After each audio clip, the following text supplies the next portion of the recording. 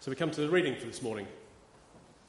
And we're reading this morning from Acts chapter 2, starting at verse 14. And because it's long, I'm going to another smoke of water. So then Peter stood up with the 11, raised his voice and addressed the crowd. "Fellow Jews, and all of you who live in Jerusalem, let me explain this to you. Listen carefully to what I say. These men are not drunk, as you suppose. It's only 9 a.m. No, this is what was spoken by the prophet Joel. In the last days, God says, I will pour out my spirit on all your people. Your sons and your daughters will prophesy. Your young men will see visions. Your old men will dream dreams. Even on my servants, both men and women, I will pour out my spirit in those days, and they will prophesy. I will show wonders in the heavens above and signs on the earth below, blood and fire and billows of smoke. The sun will be turned to darkness and the moon to blood before the coming of the great and glorious day of the Lord. And everyone who calls on the name of the Lord will be saved. Men of Israel, listen to this. Jesus of Nazareth was a man accredited by God to you by miracles, wonders and signs, which God did among you through him, as you yourselves know. This man was handed over to you by God's set purpose and foreknowledge, and you, with the help of wicked men, put him to death by nailing him to the cross. But God raised him from the dead, freeing him from the agony of death, because it was impossible for death to keep its hold on him. David said about him, I saw the Lord always before me. Because he is at my right hand, I will not be shaken. Therefore my heart is glad, and my tongue rejoices. My body also will live in hope, because you will not abandon me to the grave, nor will you let your Holy One see decay. You have made known to me the paths of life. You will fill me with joy in your presence. Brothers, I can tell you confidently that the patriarch David died and was buried, and his tomb is here to this day. But he was a prophet, and he knew that God had promised him on oath that he would place one of his descendants on his throne. Seeing what was ahead, he spoke of the resurrection of the Christ, that he was not abandoned to the grave, nor did his body see decay. God has raised this Jesus to life, and we are all witnesses of the fact. Exalted to the right hand of God, he has received from the Father the promised Holy Spirit, and has poured out what you now see and hear. For David did not ascend to heaven, and yet he said, the Lord said to my Lord, sit at my right hand until I make your enemies a footstool for your feet. Therefore, let all Israel be assured of this. God has made this Jesus, whom you crucified, both Lord and Christ. When the people heard this, they were cut to the heart and said to Peter and the other apostles, Brothers, what shall we do? Peter replied, Repent and be baptized, every one of you, in the name of Jesus Christ, for the forgiveness of your sins, and you will receive the gift of the Holy Spirit. The promise is for you and your children, and for all who are far off, for all whom the Lord our God will call. With many other words, he warned them and he pleaded with them. Save yourselves from this corrupt generation. Those who accepted his message were baptized, and about 3,000 were added to their number that day. They devoted themselves to the apostles' teaching and to the fellowship, to the breaking of bread and to prayer. Well, good morning. Here I am again. I've got a lot of preaching slots recently, and I'm getting more and more excited the more I preach. So if you don't like that, sorry, that's what you're getting. The idea of Trinity, it's very, very interesting, but actually it's quite difficult to find scriptures. It's quite difficult to find scriptures that kind of put it all together. And Dave and Marion and I first started talking about this a couple of weeks ago when we realised that I was going to be preaching on this Sunday. And we looked around a few different places. You can look at Jesus' baptism. That's kind of quite a good one because the Father speaks and the Spirit descends like a dove and Jesus is there. So all three persons of the Trinity are there. But maybe it's the time of year for for Pentecost. So if you've missed out on your kind of preaching of Peter's sermon for Pentecost, we've got another chance, because it's a season of Pentecost, and when God says He's pouring out His Spirit on all flesh, and it was fulfilled on Pentecost, that is ongoing. So I think I'm quite justified in having another go at Peter's sermon from Pentecost, and I absolutely love it. So why pick a bit you don't like, eh? Pick the bits you absolutely love. But this little bit is what I really wanted to kind of draw out from it. This is so verse 32. This Jesus God raised up, and of that we're all witnesses. Therefore, being exalted to the right hand of God, and having received from the Father the promise of the Holy Spirit, He has poured out this, that you yourselves are seeing and hearing. It's a thing that happened. The Holy Spirit was poured out. Jesus was ascended to the right hand of the Father. So all three persons of the Trinity are there in this particular verse. So as I've said, the Trinity is more of an idea that runs through Scripture that needs to be kind of drawn out and put together.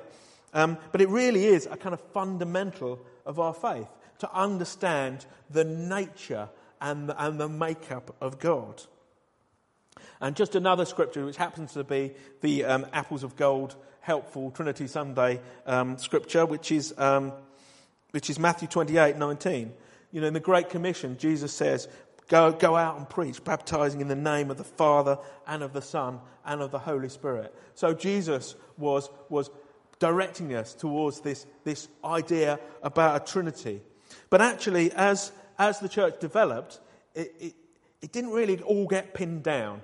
But at the Council of Nicaea, where the creed that we were just singing was kind of put together, the church really got to grips with it and managed to express it a little better by drawing together and pulling out all these different scriptures, all these different places where it's the Father and the Spirit, or the Son and the Spirit, and the Son and the Father, and kind of drew it together.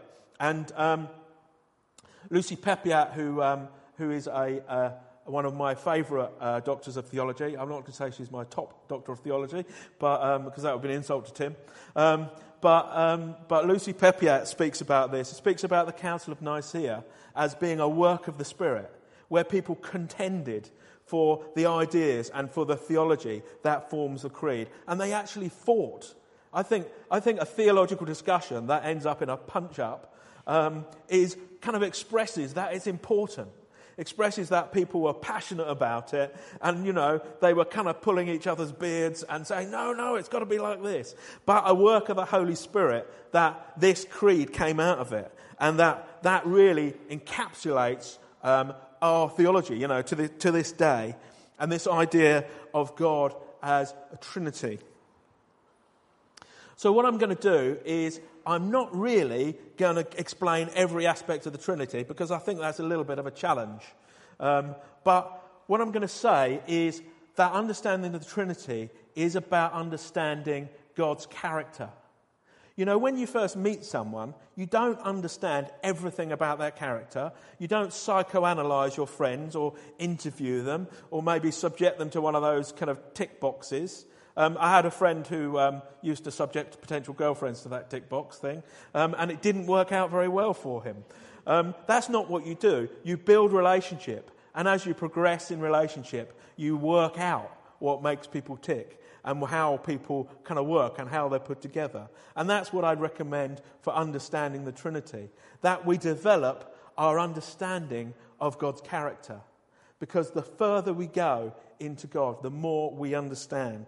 And actually, what I'd like to say this morning is, the more we understand of God, the more we understand of His character, the more we understand ourselves. And the more that God, that Holy Spirit, can influence and change us. So the more we study Him, the more we know Him, actually the more we become like Him. And that's my recommendation, and that really sits at the heart of what I want to say this morning.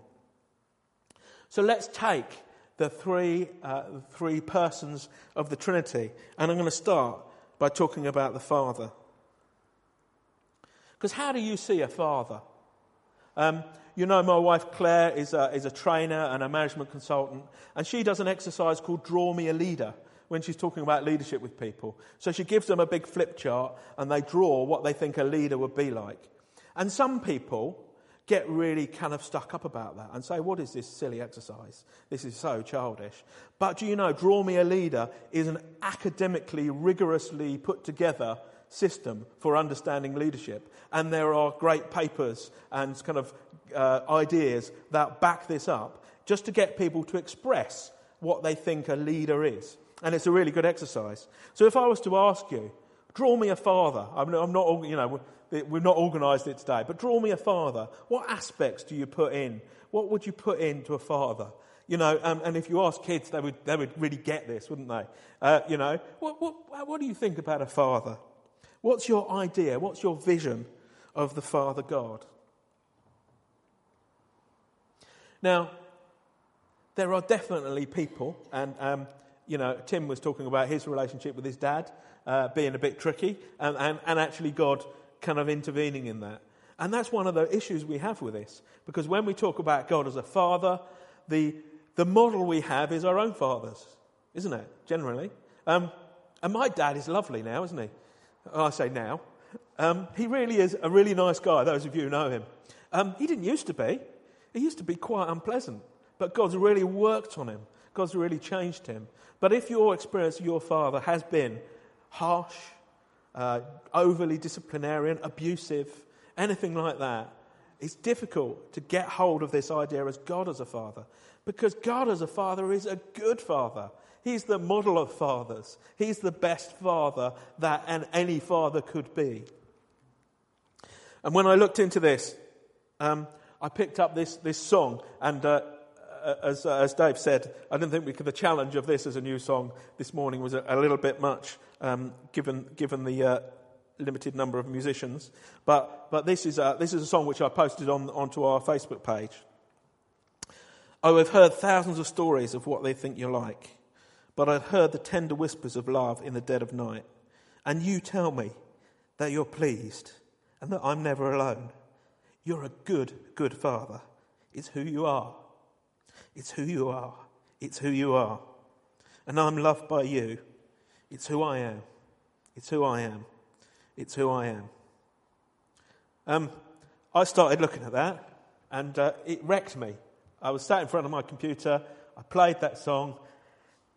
Not much more sermon got written. And then I posted it onto our Facebook page for the church.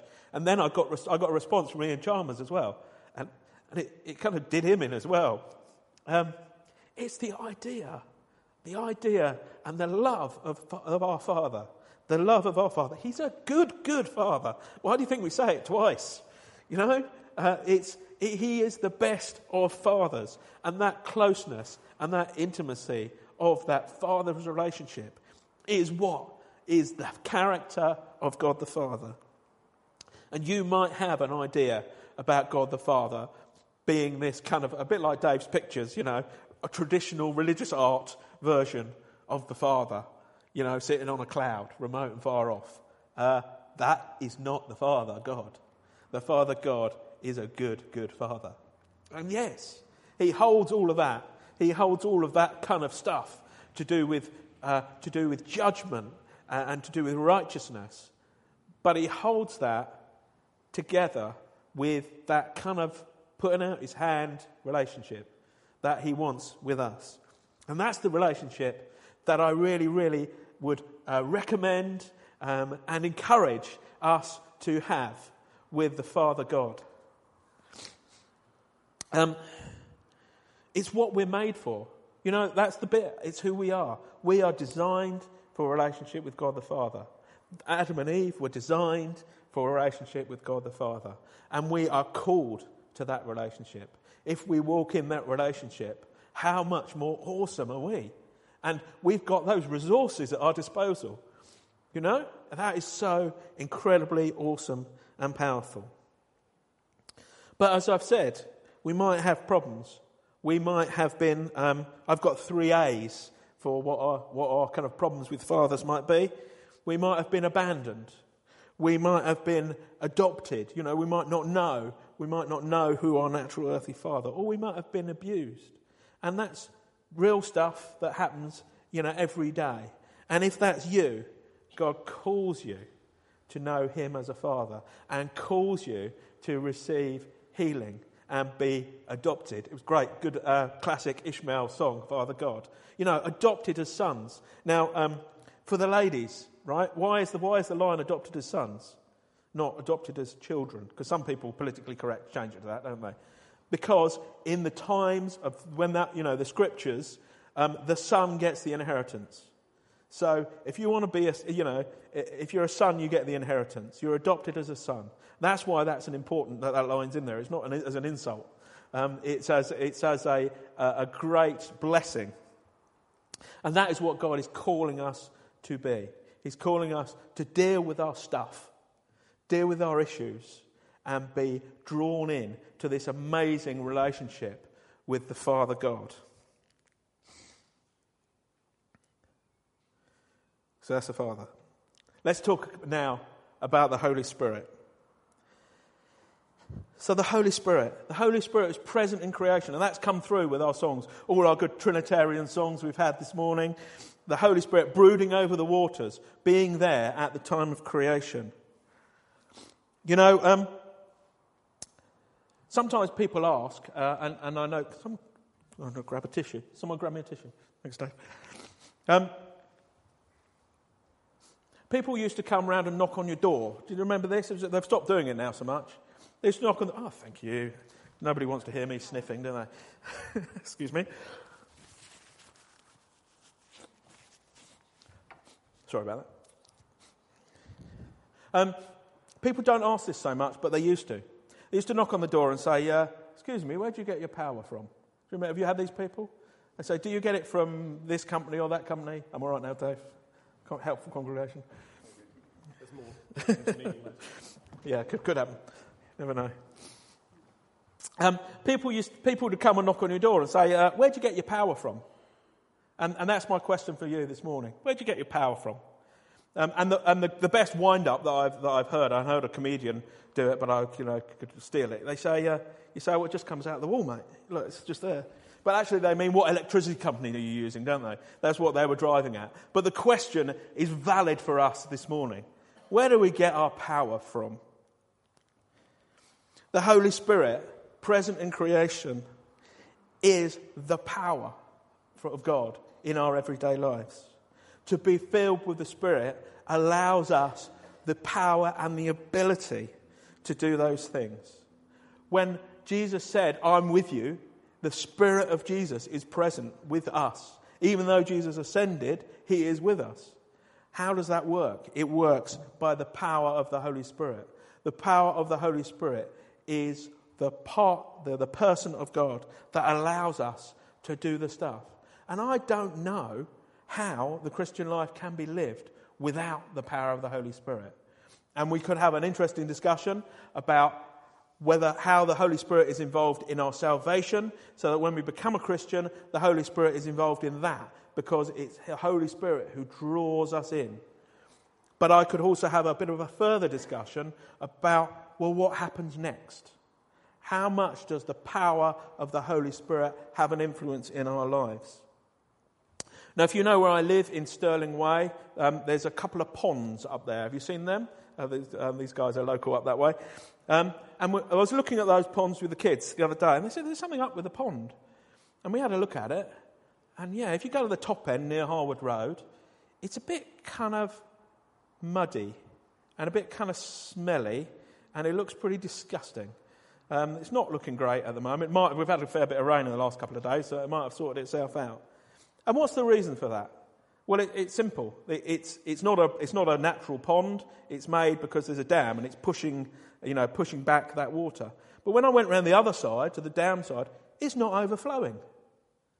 And that pond is getting a bit stagnant, a bit stale, and doesn't look very good because it's not overflowing. And that is how we need to be with the Holy Spirit. The Holy Spirit needs to be pouring in and pouring out of us. That is the power of the Christian life. That is the ability to do the stuff that's required, then it's not really us. It's not really us doing the thing by our hard work.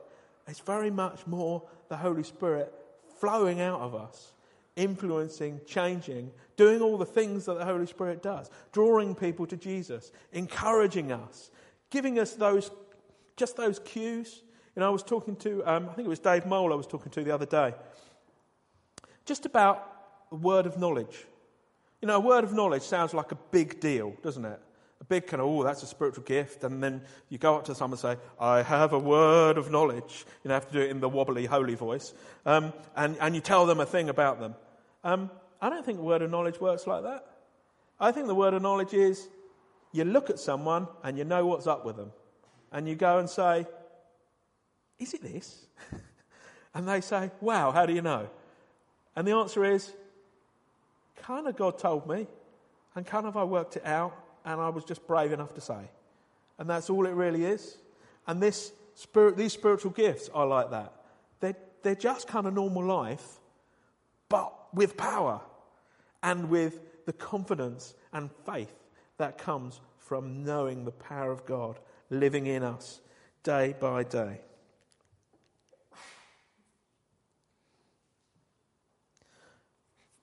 So I don't want us to be full at the kind of moment of salvation or the moment of baptism and then progress to stagnant and smelly. So there's going to be an opportunity for prayer this morning, and if you're feeling a bit, we won't insult you too much, if you're feeling a bit stagnant and smelly, we'll pray, because God has so much more for us and doesn't want us to be tired, doesn't want us to be losing our passion for him. So there'll be an opportunity in a little while. So let's talk about the Son. Let's talk about Jesus. So Jesus also present in creation, and at the beginning of John, it makes it very clear. Let me find my bit of John.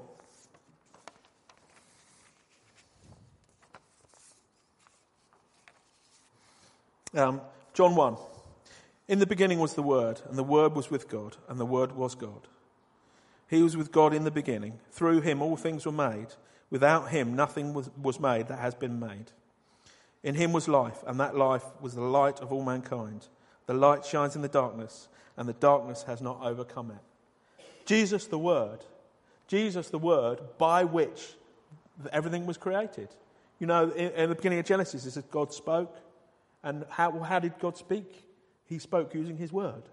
And the Spirit was there. So Jesus is there from the beginning. And he is the Word made flesh.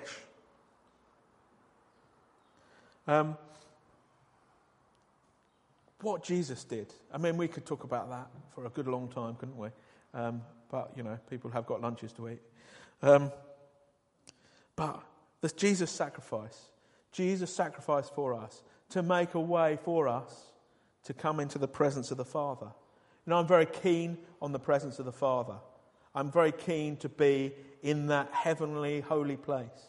And there's only one way by which I can be there, and that is by being in Christ and in his sacrifice. Because I can't do it. I have no right to be there because I'm rubbish and I'm full of sin and grot, and we all know that. And we all know that about ourselves, I hope, not just me. Jesus did that. He expressed that ultimate love. He gave up his life for his friends. Or, let me put it another way, just slightly edit that. He gave up his life for his friend. And that friend is you, or you. An amazing sacrifice, an amazing thing that Jesus has done. And just shows a little bit of his character. We're just starting to know Jesus. But know him as a friend. Know him as a friend who gave up his life for us. So that's my quick run through some of the bits of God's character, the bits that I know, the bits of God's character that I know, and I can only kind of tell you what I know, can't I? But I want to talk a little bit about what we do to react to God. Now, God in the Trinity has a kind of wholeness and a unity and a harmony within God. And God's call to us is that we should be whole. We should be fixed up. We should be made right and live in this kind of harmony. And it's not, I don't think, by kind of accident that, we are body, soul and spirit. We have kind of three bits to us. And this idea of wholeness came quite strongly as soon as we started talking about this. That God calls us to wholeness. He calls us to be kind of fixed up, to be the best we can be, to be full of the Spirit and in the position where we can relate to God. Well, some people have what you might call a truncated gospel, okay? And this is kind of very prevalent in kind of evangelical churches where we talk a lot about being saved. And we talk about that a lot, and that's good. We talk about getting salvation, getting to where God is, accepting Jesus. Have you? This is kind of my dad's early experience, and in some ways it's great. In some ways it's great. Witnessing to people, have you been saved? People make a prayer of commitment, and that's really great that people do that. But there is restoration. Without preempting a preach I'm planning to come, the word salvation means save, healed, and delivered. It doesn't just mean kind of, I was going to say like a first past the post sort of thing. It's not just getting there. That's not what salvation is. Salvation is saved, healed, delivered, moved on. Saying yes to Jesus will get you in the door, and there is so much more God's got for you. There is so much more restoration, healing, and just general awesomeness of God that we can get to. Now, I'm not saying it's a special thing, okay? Don't hear what I'm not saying. I'm saying that all of this stuff, all of this God is available to us at that point of salvation. But we do kind of need to press in and learn and find out about God's character. I want a people who are spending time in the presence of God. That's my thing, and I love it. I want to see people who really obviously hang out with God. It's happened to me once that I went to a prayer meeting and then I went to meet a friend in a pub, and he said, "What's up with you?" And I was like, "I've just been to a prayer meeting." And it's like, "Yeah, I can tell." Wouldn't that be good? Would we live our lives like that? People say about us, "Oh, that person, there's something about them." How do we get there? We spend time in God's presence. We have the power of the Spirit. We have God's kind of glory shining off us. That's what we are looking to. That's what I'm kind of pleading, that we should spend time in God's presence. Spend time with Him. Spend time going forward from salvation, further into God, further into being healed, further into being restored, so that we can reflect His glory and draw people to Him. So that's my relatively quick run through some of this stuff for us this morning. But what I want to do, I warned you, those of you who heard me preach a couple of weeks ago about standing, I warned you that there might be a bit of standing to do. Balcony people, you need to kind of think about this a little bit more. Because as we close this service, what I'd like to do is I'd like people to stand, and if you want prayer, to come down the front. Okay? Now, this is how it's going to be. Howard is going to be praying. He's going to be over here at this little row here, down in front of the music group. If you are interested in that relationship with Jesus, if you've never prayed a prayer of salvation or come to meet Jesus as a friend, come talk to Howard. But also, if you've gone a bit stagnant and smelly, or you want to recommit, then come down and talk to Howard, and Howard and some of the other people will pray for you. If you are one of those people who has been hurt, abused, abandoned, any of that stuff, and you need to know God as a father, you need a restoration of that father relationship with God, or you need something fixing in your family, and you want God's intervention in that, then come down to this front row here. and Carol is going to be there, wherever she is at the moment. Is she around? Oh, she's up there. That's right. She said she was going to sit up there. Carol will be down there in a minute. And if you're interested in the being filled up, being refilled, refreshed, or you are interested in the gifts of the Holy Spirit, or you just want a bit more fire, then I'll be in the little normal praying place. Okay? So this is our opportunity, and I would like you to stand and come and pray. What's going to happen for the rest of the service, those of you who want to know what's going on? Dave is going to lead the rest of the service. We're going to sing a song, and Dave's going to pray a prayer, okay? So by the time we've got to the end of that Dave's prayer, if you could get to where you want to be for praying. If you're one of those all three people, because I'm a yes, can I have more? Don't worry about that. Just come to the kind of main one that you need, and then the people can pray everything. Okay, so we won't worry about that too much. If you want to fix your father stuff and then get some more filled with the Spirit, that's absolutely fine. Okay, you don't have to pick. This isn't a kind of contest of which of the persons of the Trinity is favourite for you. We can have all three. So thank you and bless you, and please stand and move, because I think God wants to do some stuff with us.